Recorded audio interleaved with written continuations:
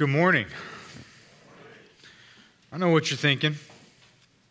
I do. Why are we still in this series on forgiveness? After 3 sermons, we've got it all figured out by now. Who knew it could be so easy after all? I know all of your relationships are now in perfect peace. You've had all the hard conversations. Flowers just now magically grow wherever you walk. But just in case there's a couple of us that are still working through it, we have 2 weeks left in this series. And today is about unforgiveness. Unforgiveness. It's a very deep, complex, and ridiculously challenging passage, all wrapped inside of a really simple story. Forgiveness is hard. Have you tried it? Forgiveness is hard. Ironically enough, the very places where forgiveness is needed most, the harder it is to give, the harder it can be to receive. There's so many layers to what we have done and what's been done to us. There's so much baggage to unpack, so many burdens to remove. It's like you've heard Mark tell you the past 2 weeks. There is so much to forgive and so much to be forgiven. So many debts to cancel and so many people to set free. But my question to you is, do you believe it? Do you actually believe that? If so, what have you done about it? Who are you looking to forgive? What debts are you trying to cancel? Or do you find yourself reluctant? The reason we're spending 2 more weeks in this series on forgiveness is because we've been in it just long enough for you to either think that you've got it or to talk yourself out of it. Been in this series just long enough to feel convicted, but then we can stop there as though the work is done and we never move on to action. As though we've explored the depths of forgiveness just because we engage with it in the cognitive realm. And friends, oftentimes the distance between conviction and action is light years. The journey of moving on from forgiveness as just an idea you engage with to something that is actively at work and shaping your life is one of the hardest things that you will ever do. It's also one of the most freeing. And these things take time. I would really love it if all of your life's greatest problems could be dealt with in a couple of sermons. But we don't live in a sitcom. Is life so easy? It takes time to process these things, to feel the weight of them, to work through them, and to find the courage to act on them. And maybe just now, after 3 weeks, you've just started thinking about what forgiveness means for you. What everything Jesus has been saying to us, what that actually means for you in your life, with your situation, your stories, and all of those people that you've had to deal with. Maybe that process has just started for you as some unfinished business has come back to the surface, or things that you thought were in the past suddenly feel like they happened yesterday. But then we'd start a new series today. And then you'd let yourself off the hook. And we would move on so quickly from something that Jesus wants us to consider deeply. And the truth is, we cannot underestimate or overlook our reluctance. Because Jesus teaches very difficult, eternally significant things about forgiveness and about what you do with forgiveness. And it should make us feel uncomfortable.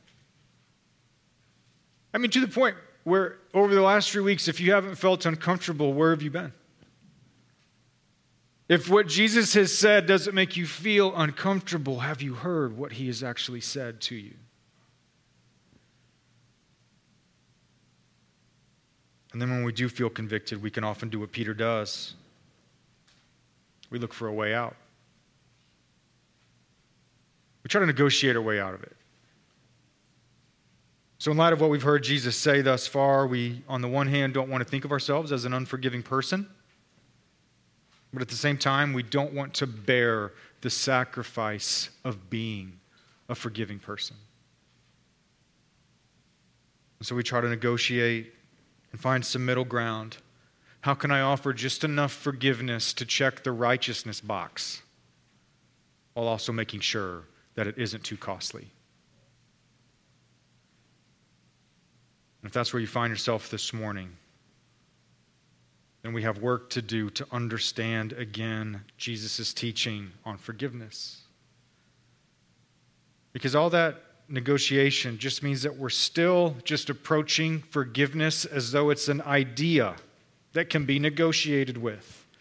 It's just an idea where we decide the limits and the boundaries and the terms of the agreement. And if that's where you are, then you are in good company. Because that's exactly where we find Peter in our passage. He's negotiating. Because just before this passage that was read to you, Jesus actually taught on forgiveness. And so perhaps just like us, Peter had heard just enough to feel uncomfortable with everything that he was hearing. He felt the weight of conviction and his reluctance to action. So he asked Jesus a question. Lord, if my brother sins against me, how many times should I forgive him? 7 times? How many times should I forgive? Jesus, how much is this going to cost? Now, Peter's question needs a little context. Because Peter was certainly aware of the predominant rabbinical teaching of his day that said that someone was only obligated to forgive someone 3 times. That's it. You were only obligated to forgive someone 3 times. And so Peter, being Peter, hears Jesus teach on forgiveness, and he probably thought maybe he'd get a little bit of extra credit. And so he goes and he says, so how many times should I forgive my brother? 7? How about I double it? And then add 1 more, just because I'm so forgiving. Jesus, does that sound about right? Does that not capture the essence of your teaching? But do you see what Peter's really asking? Do you see what he's really asking? He's asking Jesus what he has to do before he's off the hook. That's what he's really after. Jesus, I hear your teaching, and so I'll forgive and all, but when am I free to no longer forgive? And the problem is that Peter hears Jesus. He hears everything that Jesus is saying, all of it, alive and in the flesh. And he still thinks that forgiveness is just an idea, just something to philosophically engage, something to negotiate with. It's just this relational, economic transaction, an exchange based on the actions of another. It's really all just up for debate, right? But Jesus says, no, Peter, I don't say 7 times. I say 77 times. I say 77 times. Now that, to us, is a really strange response. But it's a shocking statement. And it's lost on us. But Peter would have picked up on what Jesus is saying immediately. Because in just a simple, few short words, Jesus completely blew up Peter's categories for forgiveness. In just a few short words, he addresses how Peter's understanding of forgiveness is far too simplistic because he's treating forgiveness like it's just an idea that he can negotiate with and debate about. And Jesus is saying, no, forgiveness is not an idea. Forgiveness is about your identity. Forgiveness is about who you are. Forgiveness is about your identity. And yet, what does that even mean? What does that even mean, and how do we get that from what Jesus says? Well, the thing that Peter would have picked up on is how Jesus uses the number 77. And it is not about the literal number 77 and forgiving someone 77 times and you keeping all the tick marks in your journal. It has nothing to do with that. Jesus is actually alluding to a very old story that you heard earlier. It's that old story all the way back from Genesis 4 where this language was first used. It's the story of Lamech. Lamech, who was a descendant of Cain. And after Cain, the Bible tells us about life after the fall. And how humanity continues just to fall deeper and deeper into this downward spiral of evil and corruption and chaos. And right in the middle of that little sweet story, the Bible tells us about Lamech.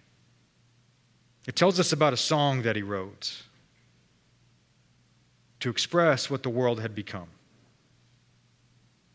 And Lamech said, "If anyone ever wrongs me, young or old, I will kill them." And I have. If Cain is avenged 7 times, then I will avenge myself 77 times. And again, it's not about the number. This was Lamech singing about the identity that he had chosen to live out and his very posture towards the world. He's talking about his life's work. He's talking about where he will invest his energy and his purpose. It's an identity where if anyone, young, old, wrongs him or hurts him, he will dedicate his life to vengeance and retribution. He's saying, this is who I am. I am vengeance. And so the Bible is asking you to think about this. What happens then when the world is full of Lamechs? It's not just telling us about Lamech and who he is. It's telling us about the human condition. It's telling us who we are. And so when Peter asks this question, Jesus says to him, no, I don't say 7 times. I say forgive them 77 times. Do you hear what he's saying? Do you hear what Jesus is saying? When Jesus talks about forgiveness, he does not talk about it as though it's not just a little something that you do. It's not an act that you get to decide on. It's not just an idea. Forgiveness is rooted in your very identity. Forgiveness is to be who you are. Forgiveness is how we are to posture ourselves towards this world that will hurt us. That's a tough pill to swallow.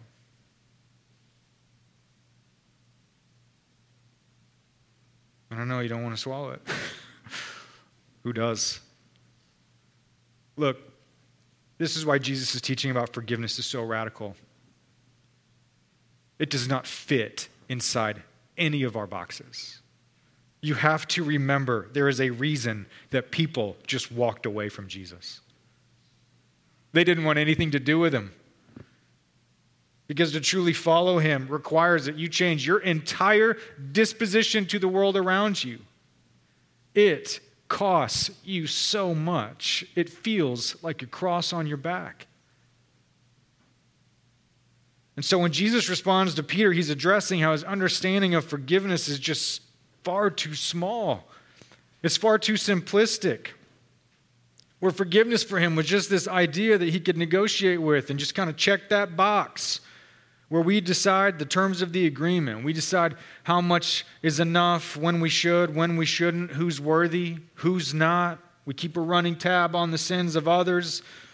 We decide when forgiveness should be given and when forgiveness has run out. And Jesus, in a few short words, just undoes all of that. And he's saying, as long as you approach forgiveness like it's just a little philosophical idea, then your understanding of everything I'm telling you is far too small. Because if the rabbis say, forgive someone 3 times, or you say, forgive someone 7 times, in the end, how are you any different? Peter, your question really isn't about forgiveness. Your question is really about unforgiveness. Because what you're looking for isn't really how to offer true forgiveness. What you want to know is when you are free to hold on to your unforgiveness. You want to know when you're off the hook so you don't have to forgive anymore.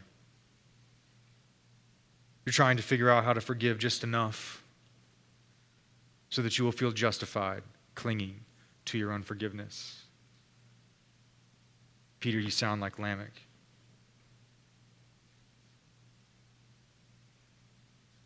And like I said, we've been in this series just long enough to talk yourselves out of it. Why? Because we can do the same thing Peter does. Who hasn't? Just like Peter, we hear Jesus and everything that he says, but we still approach forgiveness like it's this negotiable idea, and we try to set limits and boundaries to it, all the while the radical true nature of what Jesus is telling us and teaching us doesn't sink in.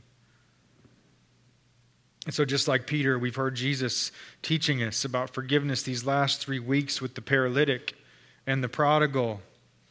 And of course, we sense the weight of it. Maybe it starts to resurrect some old situations that you thought were in the past. Maybe some faces have just flashed across your mind these last few weeks. And you realize that there's some unfinished business in your own heart, and yet that's when the negotiation starts. Do I really need to do that? Do I really need to go that far? Does this really apply to me when it happened so long ago? Can't I just forgive privately in my own heart without addressing them? They probably have forgotten about it anyways. Well, since I've never asked for forgiveness, am I truly obligated? Or they've just hurt me so many times. Why would I let them off the hook when they don't seem to care or want to change? Jesus isn't talking about my situation, because after what was done to me, how could I be expected to forgive? Those are all just different versions of the same question. How many times, Jesus? How many times? When am I going to be free to hold on to my unforgiveness? We can hear Jesus and feel convicted just enough to try to start negotiating our way out of it and start defining forgiveness on our own terms, the when, the why, and the how. But just like Peter, it's not really about asking or giving forgiveness. It's really just about wanting to be free to hold on to our unforgiveness. And what Jesus wants us to see is that if forgiveness is rooted in our identity, then so is unforgiveness.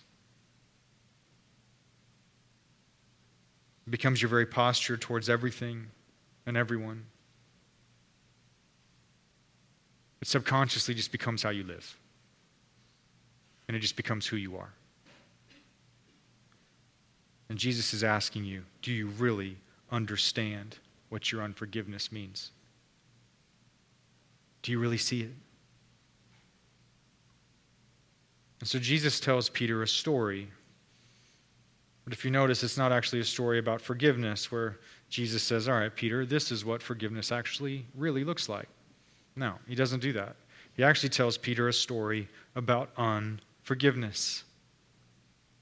Because Jesus wants us to really see what's going on inside the unforgiving heart, to see what's happening in the unforgiving life, and to see how serious it truly is. So there was a king who wanted to settle accounts with his servants, and so he brought them in one by one to pay down their debts. And there was one man who stood before the king, and the king saw that this man owed 10,000 talents.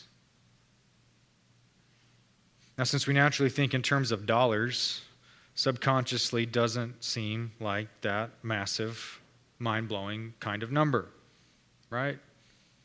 You add up your mortgage and your car loan and student loans and all that stuff, and you wish that you just had $10,000 of debt. That's not what's going on in this story. To understand this parable, we have to understand what 10,000 talents really means. It is an absolutely absurd number. And that's the point of the entire parable. And there's two ways of understanding that number. The first way of seeing it is that one talent was around 20 years of salary. One talent was 20 years of salary. So just putting that in modern terms, just to get a ballpark idea, this man owed 10,000 talents, which means he owes 200,000 years of salary, which means he owed around $12 billion. And you thought you had some debt. This brother has some debt. This man probably owed more than the entire GDP of the Roman Empire. It is an absurd, egregious, ridiculous number, and that's the whole point. But the other way of looking at that number is that Jesus is actually implying that his debt was even more than that 12 billion. Because 10,000 was the highest number in Roman numerology. They stopped counting at 10,000. And so what Jesus is implying is that this man owed as much as he possibly could. It couldn't get any higher. This man's debt was infinite and unpayable. And so the king orders him and his family to be sold into slavery and to sell everything that this man had. But the man falls on his knees and he begs. He says, "Have patience with me. Have patience with me, and I will repay you everything. I'll pay it all back." And so the king, out of his pity for this man, releases him. And the king forgave all of his debts. Or another way of thinking about it is that the king paid for this man's debts. But then the servant goes out and he runs into a man who owed him 100 denarii, just a couple $100. And the man seized him and choked him around the neck and demanded payment.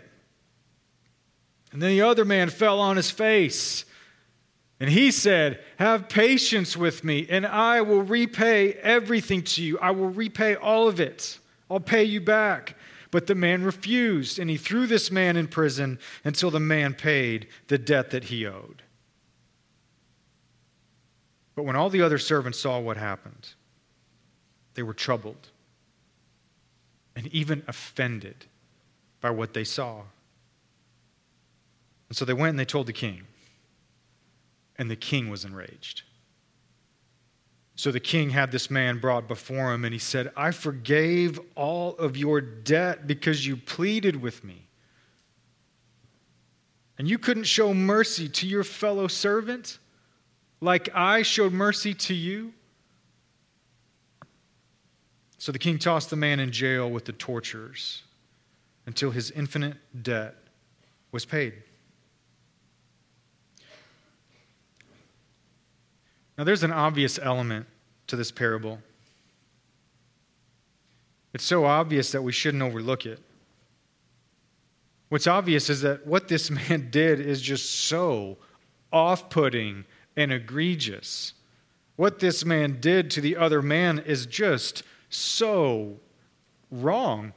But why? Why?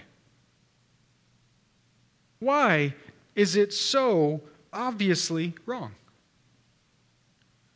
And here's what I mean. You don't have to be a Christian to see it. You could tell that story to a Christian or a non-Christian, and their response is going to be the exact same. They'd both be bothered by what this man did. They'd both call it wrong. They'd both call it despicable. Why? It's because we inherently know that forgiveness isn't just an idea. Forgiveness is giving someone a whole new identity. That's why it's so hard to give. This is wrong to us because we inherently know that this man betrayed something. He betrayed something. He discarded something so precious that demanded that he live a different kind of life and offer to others what he himself had received. This man betrayed the new identity and new life that was given to him because that forgiveness means exactly that. That forgiveness means that he was given a whole new life. Because the king in his mercy said, your identity to me is not based on your debts or what you owe me. I will pay it. And I will set you free. And who you are now, your very life, your very identity is now born of mercy and grace. And yet the forgiveness shown to this man isn't what he showed to others. And instead, he clung to his unforgiveness. He embraced it, and he lived according to an old identity of vengeance and retribution and payment and debt. And he was thrown into jail with the torturers. And make no mistake, this parable is not about some hypothetical situation or just some ethereal, unforgiving person out there somewhere. Jesus is talking about you. Jesus is talking about me. Jesus is talking about us. Because he ends this parable with what should shock us most. So also my heavenly Father will do to every one of you if you do not forgive your brother from your heart.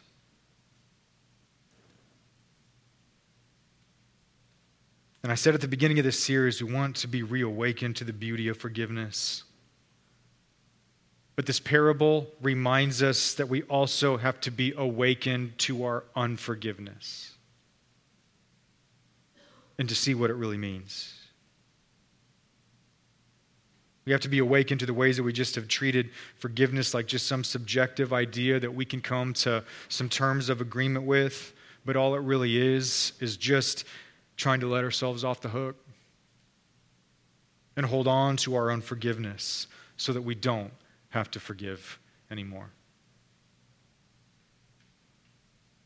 And Jesus is showing us in this parable what's really going on in the unforgiving life and the unforgiving heart.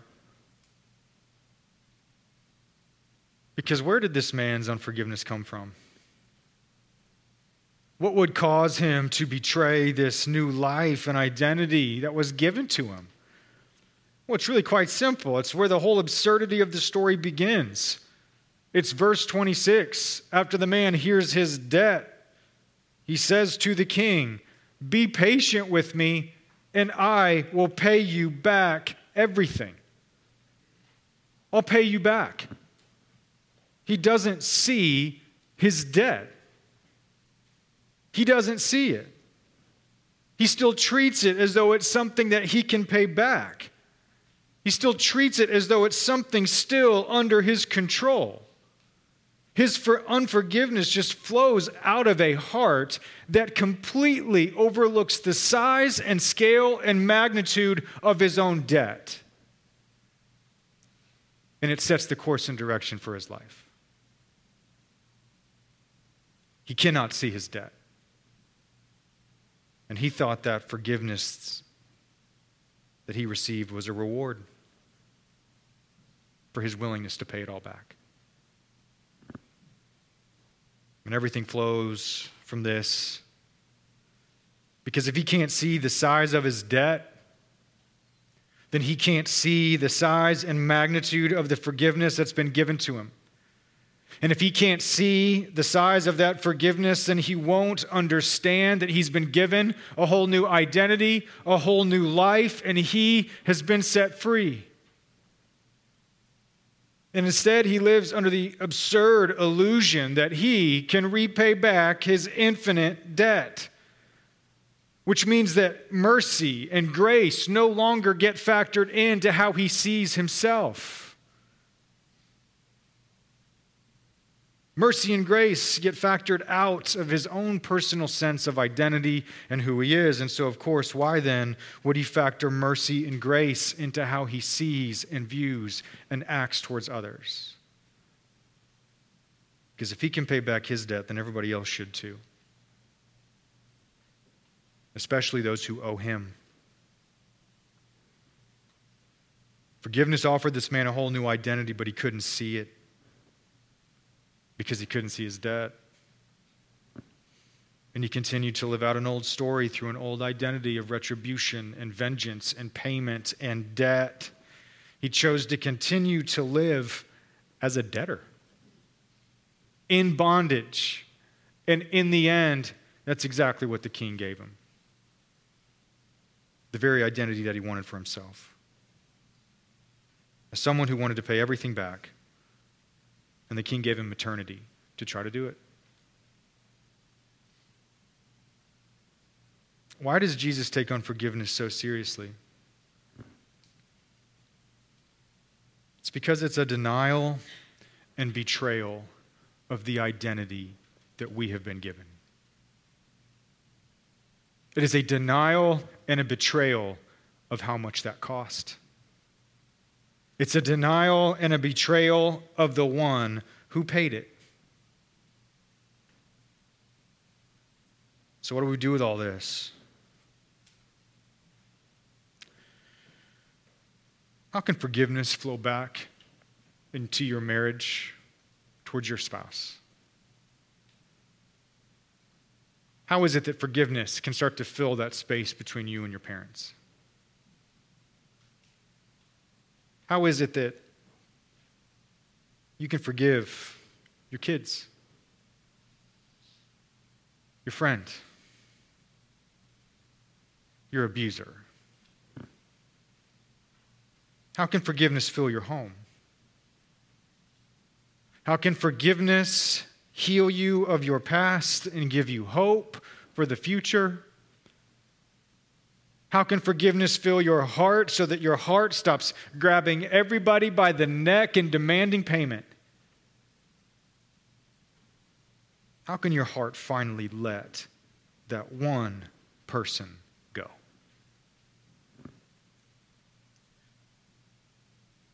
Well, Jesus is asking you to consider first if you've lost sight of what you've been forgiven. And to understand what losing sight really means. Have you forgotten about your debt? Have you treated his forgiveness towards you like it's a reward for all of your quiet times and good behavior and regular tithing and kindness and southern hospitality? Has mercy and grace been cut out of how you see yourself? No longer rooted in your identity and understanding that's exactly who you are. Or in other words, when you look at the cross, have you lost sight of what it communicates about you? It's so easy to do. We look at the cross, we think about it, and sure, we love to see it as a beautiful expression of Christ's sacrificial love, but we so quickly forget to remember it as payment for my debt in my place. We forget what it communicates about us. And instead, we can live out an old identity that just clings to vengeance and retribution. The cycle of our own justice in our relationships and in our lives, and demanding payments and tracking debt. And we justify our unforgiveness. We baptize all that violence in our hearts towards others. And we use the debts of others to make our own feel smaller. And so we can compare ourselves to others and say, well, at least I'm not that bad. At least I haven't done that. What that person did is unforgivable. They deserve what they got. And we cling to our unforgiveness. And we call it righteousness. And yet there's a king who says, have you forgotten that all of your debts lead to the exact same place and require the exact same price? They all lead to a Savior on a cross. Have you forgotten your debt?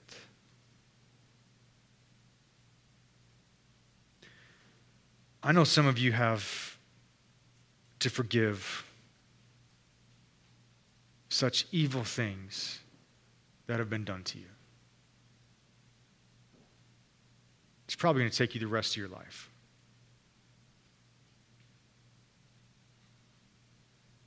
I know some, I don't know all, but I am so sorry for what happened to you. Maybe you were just so little.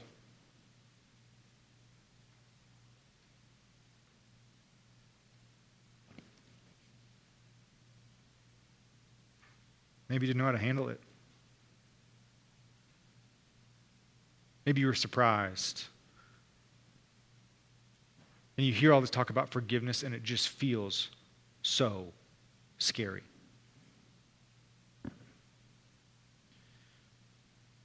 But would you allow this parable to be one step towards realizing that all of that unforgiveness in your heart is not keeping them in chains? It's you. It's you. And Jesus wants you to be free. But you got to take a walk with him. And I'm not going to end this sermon giving you a story of what forgiveness actually looks like, because that's not what Jesus does. Jesus doesn't tell this parable and then tell a story of forgiveness to kind of relieve the tension and just tie it all up with a nice little sweet Hallmark bow. No, he just wants us to sit in it, to feel the weight of what he says, to feel the burden and reality of our own unforgiveness, and to understand what it truly means. Jesus' call to forgiveness is so radical and hard and difficult. And he's telling you in this parable that the only way you can do it, the only way that forgiveness can be rooted in your identity and be at the core of who you are and be your very posture towards this world and all who have hurt you, the only way is you have to begin with your own debt. Because it's there that you see the posture of your God towards you.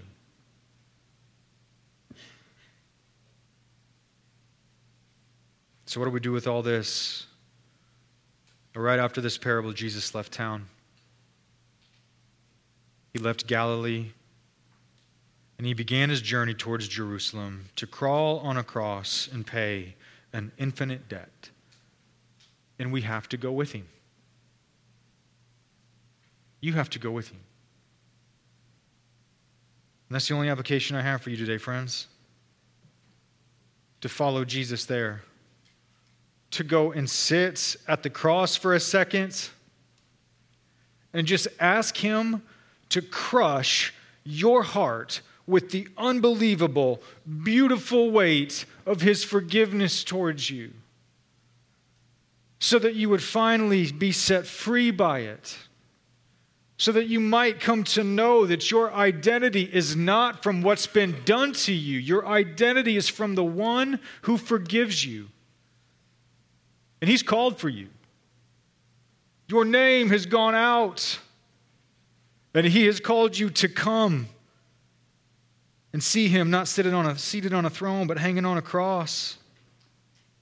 So I'm just going to ask you, do you see him? Do you see him? Do you see those thorns smashed into his skull? Do you see his swollen face?